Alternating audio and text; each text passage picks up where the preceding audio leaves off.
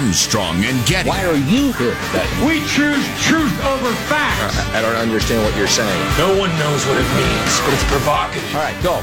Spare us the theatrics. Behave yourselves. You're listening to the best of the Armstrong and Getty Show.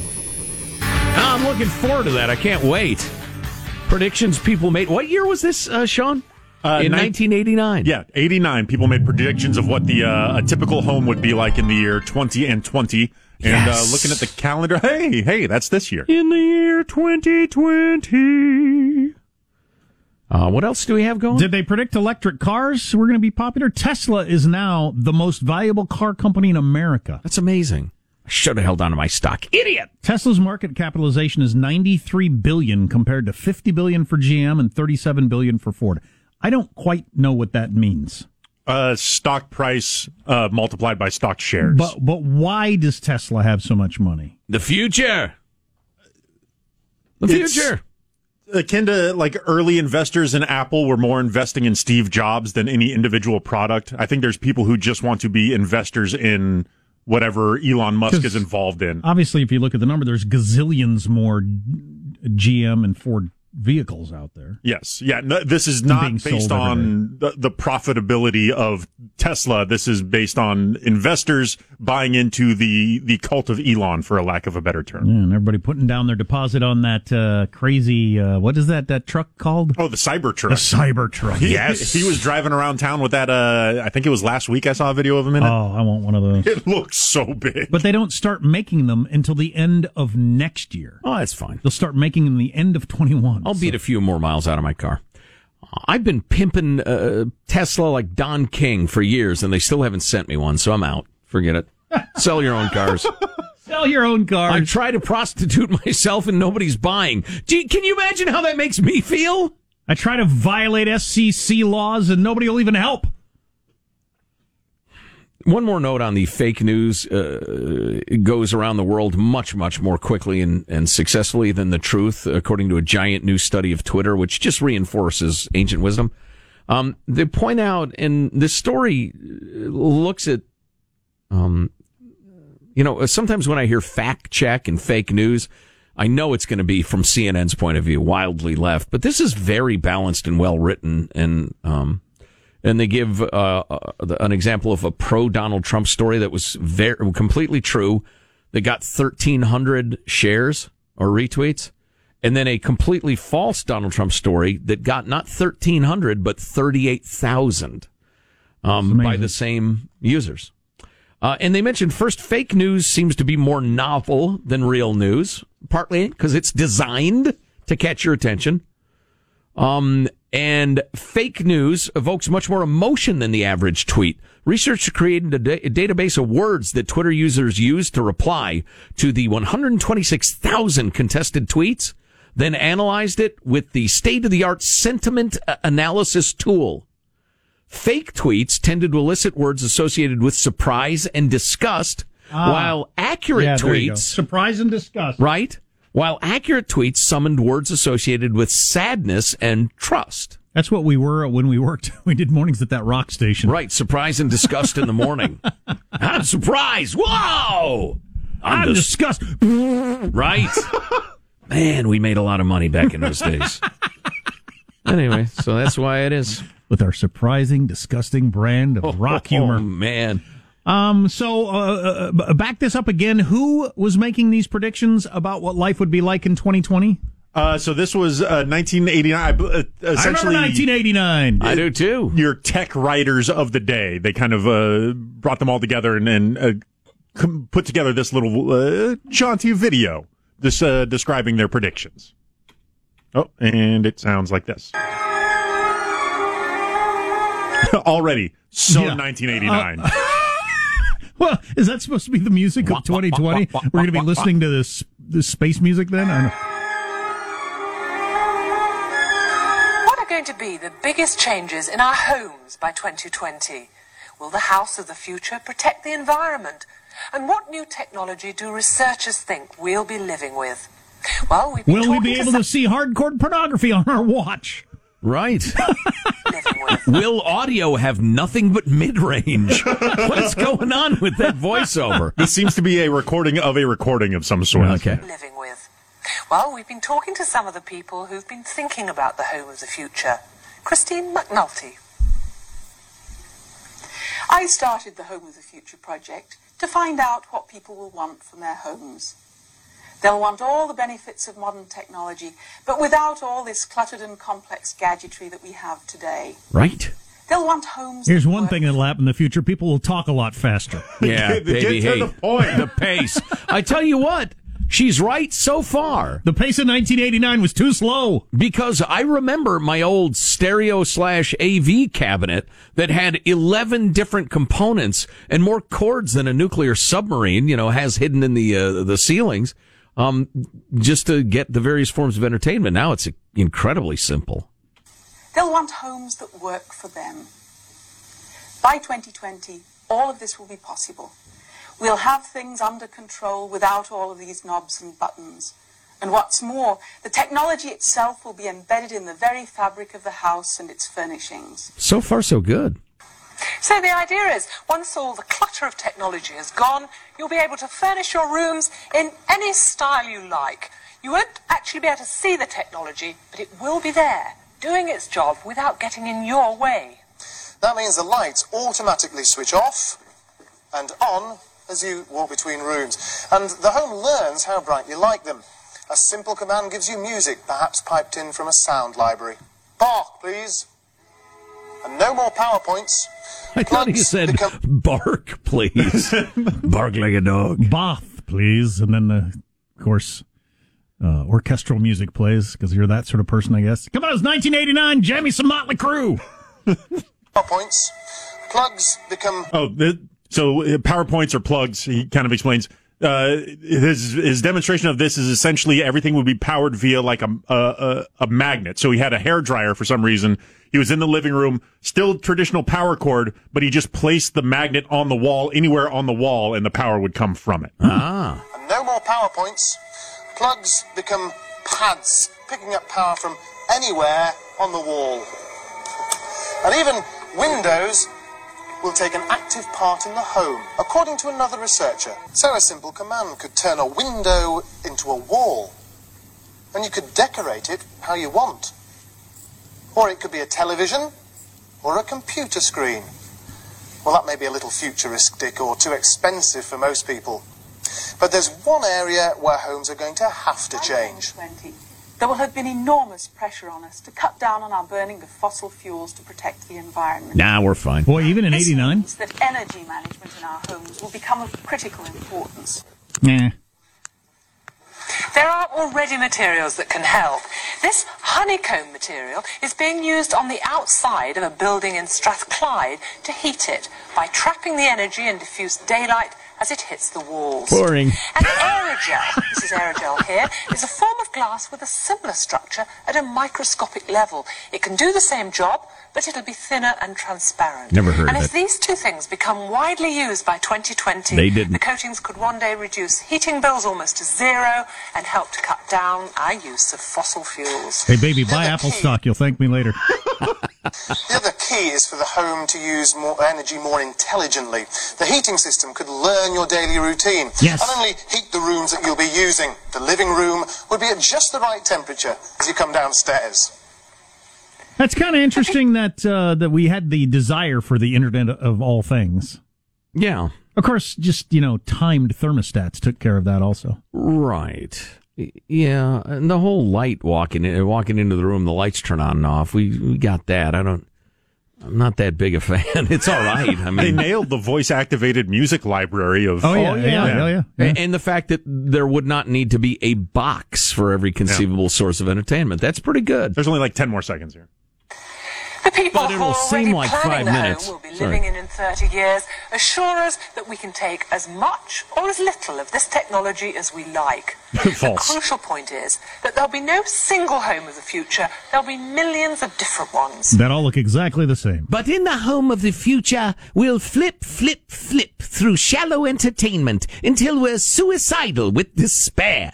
We will have no relationships with real humans. We will slave over our screens and worship them like gods. And the current billionaire we look at in our People magazine will be president of this country. And that automatic switching on light switch? Well, that's run by China, and they're looking through it at you and taking our nation's secrets. I feel they were also kind of close on the windows that can be many things, like a window could be a wall or a TV screen or a computer screen. We've got kind of the hybrid TV computer screen thing happen. We just haven't really incorporated the window aspect of it. I've never known anybody who says, you know what I don't like about this house? Too many windows. There's too much light. I see too much of the outdoors. Nobody's ever said that. I'm worried about the people seeing in, though. I spend a lot of naked time, man. Right. If I get too many you're a sight naturalist. lines, Yeah. I was hoping for more hovercraft and it was a somewhat toilets that could diagnose your diet problems and that sort of thing. Will ride horses and dominate us all. The silliest thing was the magnet outlet, but I was actually pretty impressed with the things they got fairly close.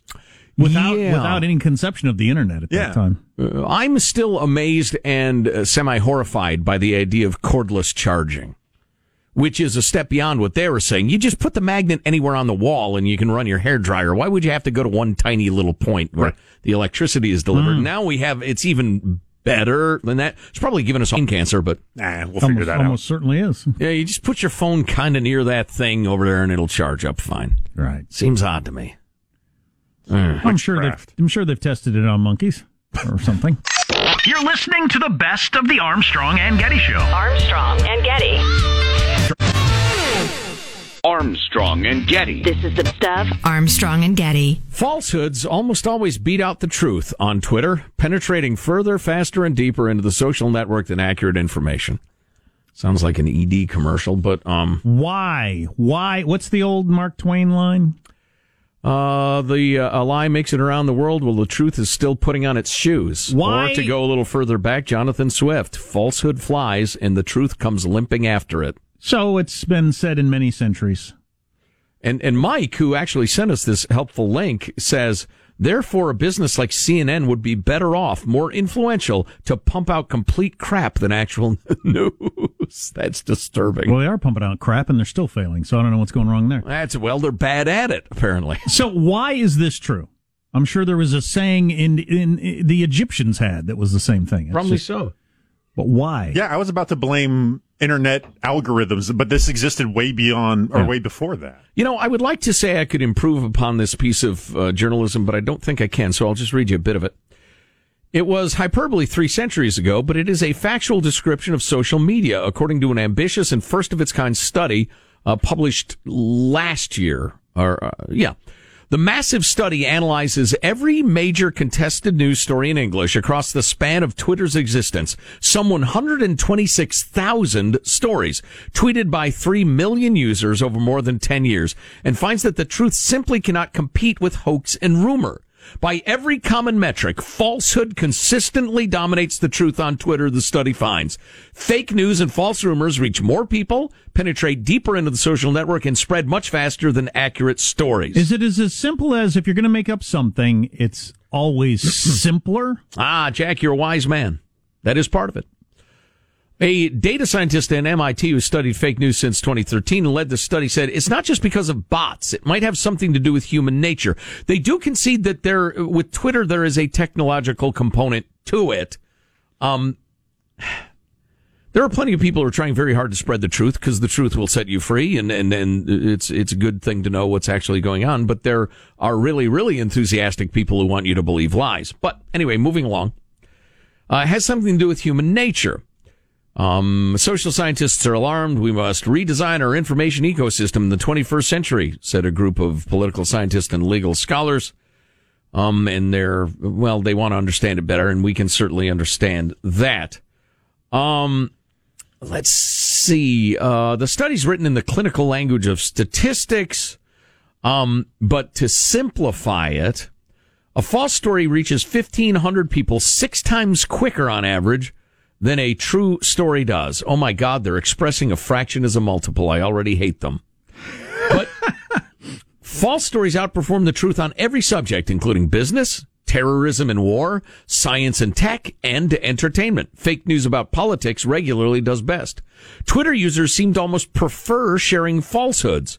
When the researchers controlled for every difference between the accounts or originating rumors, like whether that person had more followers or was verified or whatever, falsehoods were still 70% more likely to get retweeted than accurate news. Accurate news usually takes longer. It's always got nuance. Exactly. It's often not, real life is not as exciting as made up stories. Right, exactly. Often.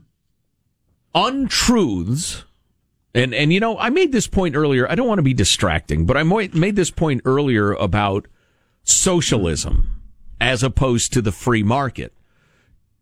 You can design a false narrative about socialism that sounds incredibly attractive. And if people take a quick look at it, it's clearly the best way to go. The free market takes a lot more understanding to realize why it's so fabulous. It takes a while.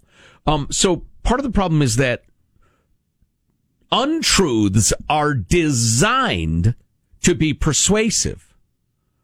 The truth is usually, not always, but often a bit more of a mess. It's a little more complicated and nuanced. The lie is designed like a torpedo to cut through the water efficiently and zoom to its target. It's unfortunate, but You're it's a torpedo of lies? Exactly. Fake news become a white-hot political and really cultural topic. So social media is just exploiting something that has always been. I mean, I was listening to a podcast yesterday where the smart people on there said, unfortunately, a lot of the things that we had going on in this country with polarization and only wanting to believe one side and everything like that has been accelerated by the technology. It's like the technology came along at just the right time to exploit our weaknesses. Yes. And there's an old saying, sometimes a difference in degree is a difference in kind. If I can only get 2 cookies a day somehow, me eating as many cookies as I can get is not a problem. If I can have many pallets of them delivered to me eating as many as I can becomes a terrible, terrible problem. And that's why I fear for democracy, because the ability of people who would game it and screw it for their own benefit has exploded in the modern era. Armstrong and Getty. You're listening to the best of the Armstrong and Getty Show. Armstrong and Getty. This is the best of Armstrong and Getty. We have to get to this. Would you call it affairs of the heart? Yes. This is from a subreddit. This sort of thing, Jack, this hasn't stopped during the pandemic. We're still finding love and losing it. That's true. This is from a subreddit. I don't know what that is. You said it's people who think they can go on message boards and get good advice. Yeah, well, Reddit is a message board thing. Each individual category is its own subreddit. So there's the relationship and subreddit. Why you would ask the randos in the middle of the night who are doing nothing else but reading these for advice on your relationships? Supposedly some people find it soothing or helpful. I don't know. They're your people. I know this sounds really weird, but here it is, she says. My boyfriend and I, and they're both in their late 20s, my boyfriend and I have been together for 3 years. We met and started dating when we were both in graduate school, but I dropped out to go back to college to pursue a different career. We're both finished now and live together, making a fairly nice combined income. There you go. Our income is relevant because we can afford to eat somewhere nice when we're out and about, but he always wants breakfast food. You know, I think I need to set up what's going to happen here so you can enjoy the background better. Okay. Every time they go to the Waffle House to eat, he gets in a fight with the cook. Okay. Knowing that, hearing this story about they both went to graduate school, they make a decent income, they sound like normal, successful people.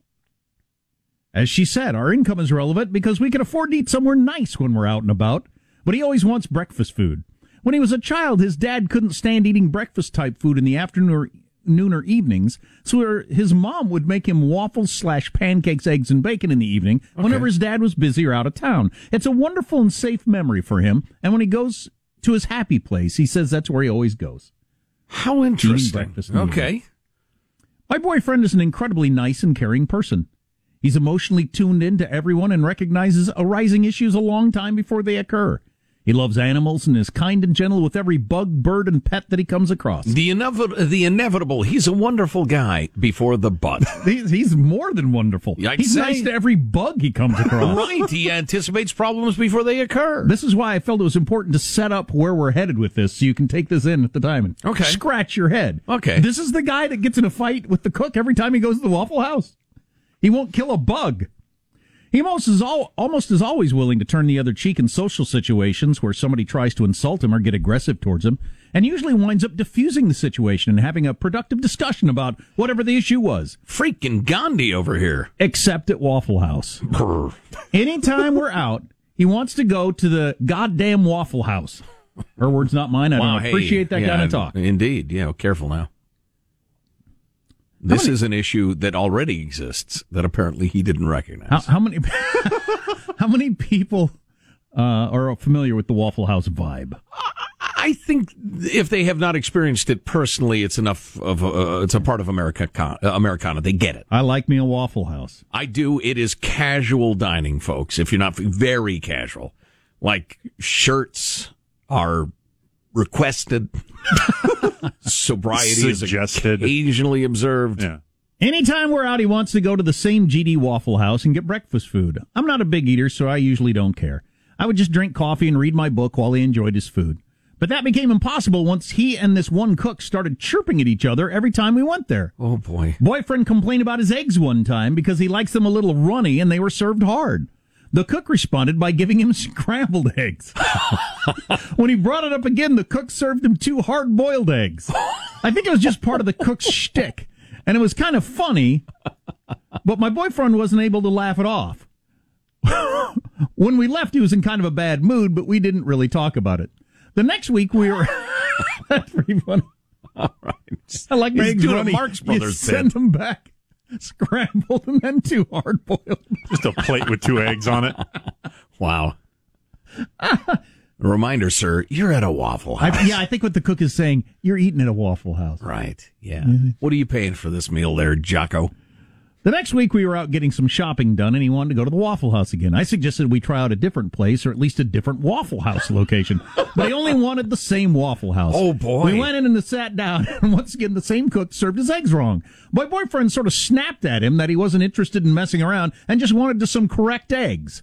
The cook then served him a piece of toast with a hole cut out of the middle with a fried egg in it. My boyfriend got really mad and threw the egg toast at the cook. Oh, boy. Which made the cook come around from behind the bar and throw it back at him. Oh, boy. They ended up sort of wrestling/fighting until my boyfriend was like, this is BS, and walked out. What do you mean? It's BS. Which part? Yeah. Nobody got hurt, but a few other people in there were watching and laughing a bit. I can't tell you how many fights I've seen in Waffle Houses. Quite a few. People screaming at each other, chucking food and wrestling a bit is not unusual. Oh, no. This is the crazy part. My boyfriend keeps going back and ordering eggs and getting into fist fights with the same cook. It's almost a ritual at this point. My boyfriend orders runny eggs. The cook serves him some other version of eggs. And then they fight. And then they beat the S out of each other. I quit going with him after the second fight, but he kept going by himself. They're like Peter and the giant chicken from Family Guy. It's the weirdest thing. They've physically fought like 6 or 7 times over this. Oh, boy. All right. I'm starting to wonder whether she's pulling my ham hock with this. I've tried to talk to him about it a few times, but he keeps saying it's a matter of principle. I've told him to talk to the manager or something like that, but he just waves me off. No, I just want to best him in fisticuffs. Apparently that cook hasn't yet made him the correct runny eggs, but it's like he spends 1 week learning new ways of preparing eggs to piss my boyfriend off. The thing is, we're getting married this summer. Oh, boy. He's accepted a job in a new city, and it'll be easy for me to find work after the wedding, so we'll be moving away from his sworn enemy, Waffle House guy.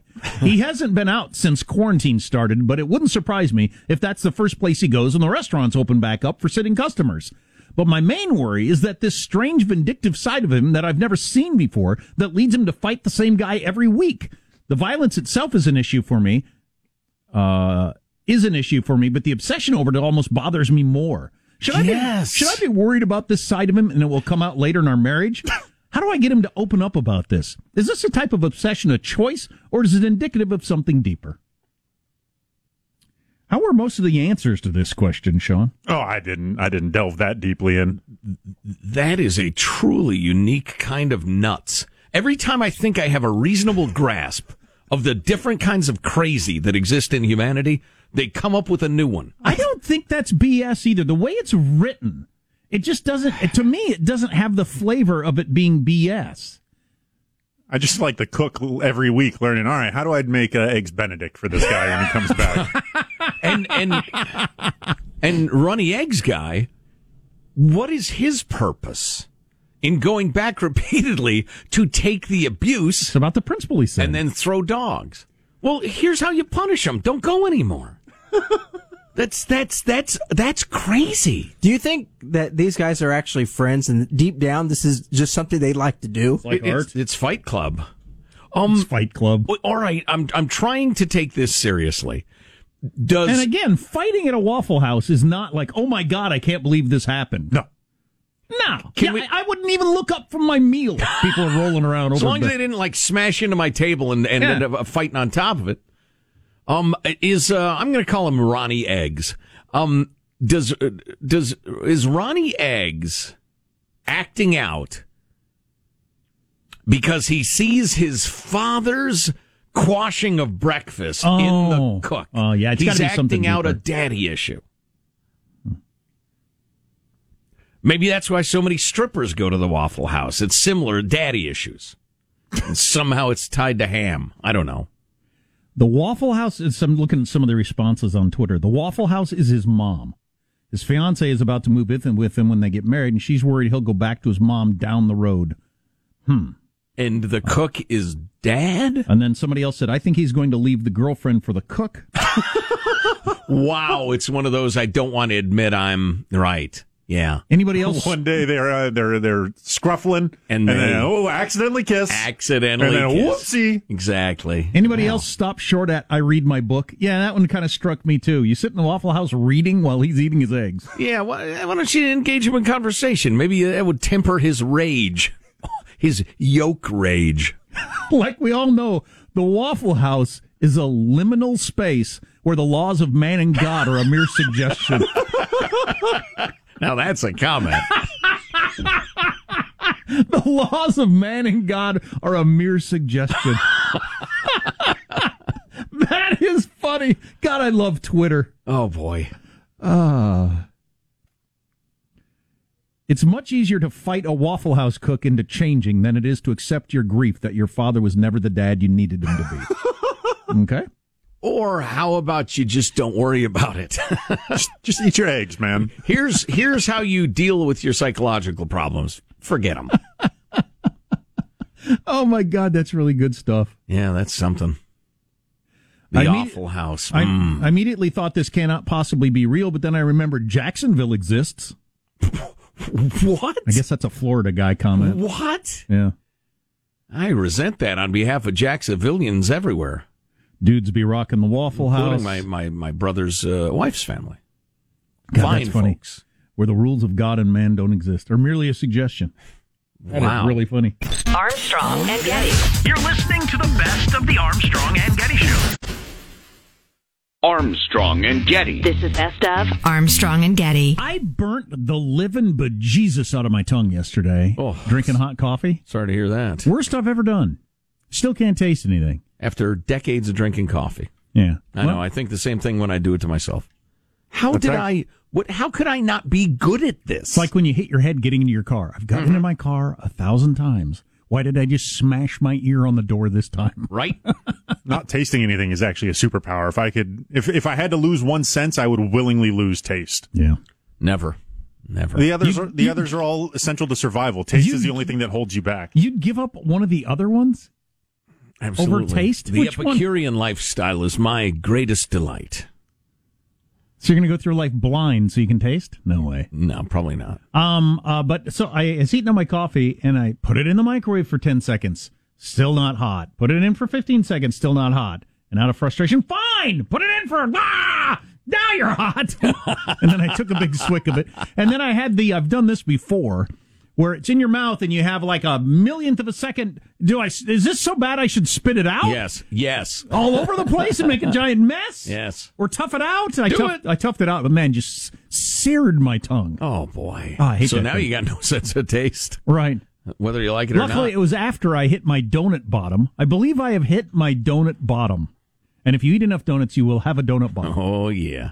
Look at the donut bottom on him or her. What was your donut bottom? I ate so many donuts yesterday, and it's been so many days in a row that I just saying it almost made me chunder just now. Wow. I don't know that I can ever even look or smell a donut ever again. I've known people who have gone on all sorts of different binges. I've never known anybody who's going on a multi-day donut binge. I think I've had donut every day for 14 days straight, something like that. Yeah. Well, now that you burned your taste buds off, you can just eat broccoli. It tastes the same as a donut. Exactly. Pretend it's a donut. Delicious long john. Funny texture, but yummy.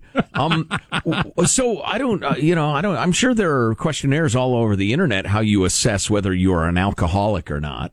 Has drinking ever caused you to blank? Do you ever blank because you've been drinking?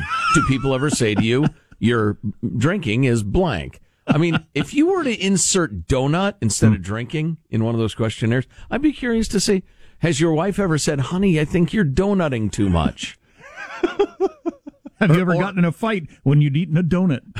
Have your kids ever said, Daddy, why are you donutting? Have you ever woken up with a stranger because you've had too many donuts? Yes. Wait, am I supposed to be writing these down? Have you ever called in sick to work because you had too many donuts the previous night? Huh? Crashed my car with a donut between my legs. Oh, boy. Frosting everywhere. Oh, you know what? That's funny. We got an email from a lady, and I wasn't sure whether to read it or not on the air. I couldn't decide. I kept going I'm back sure and it's fine. No, Michael, be quiet in there.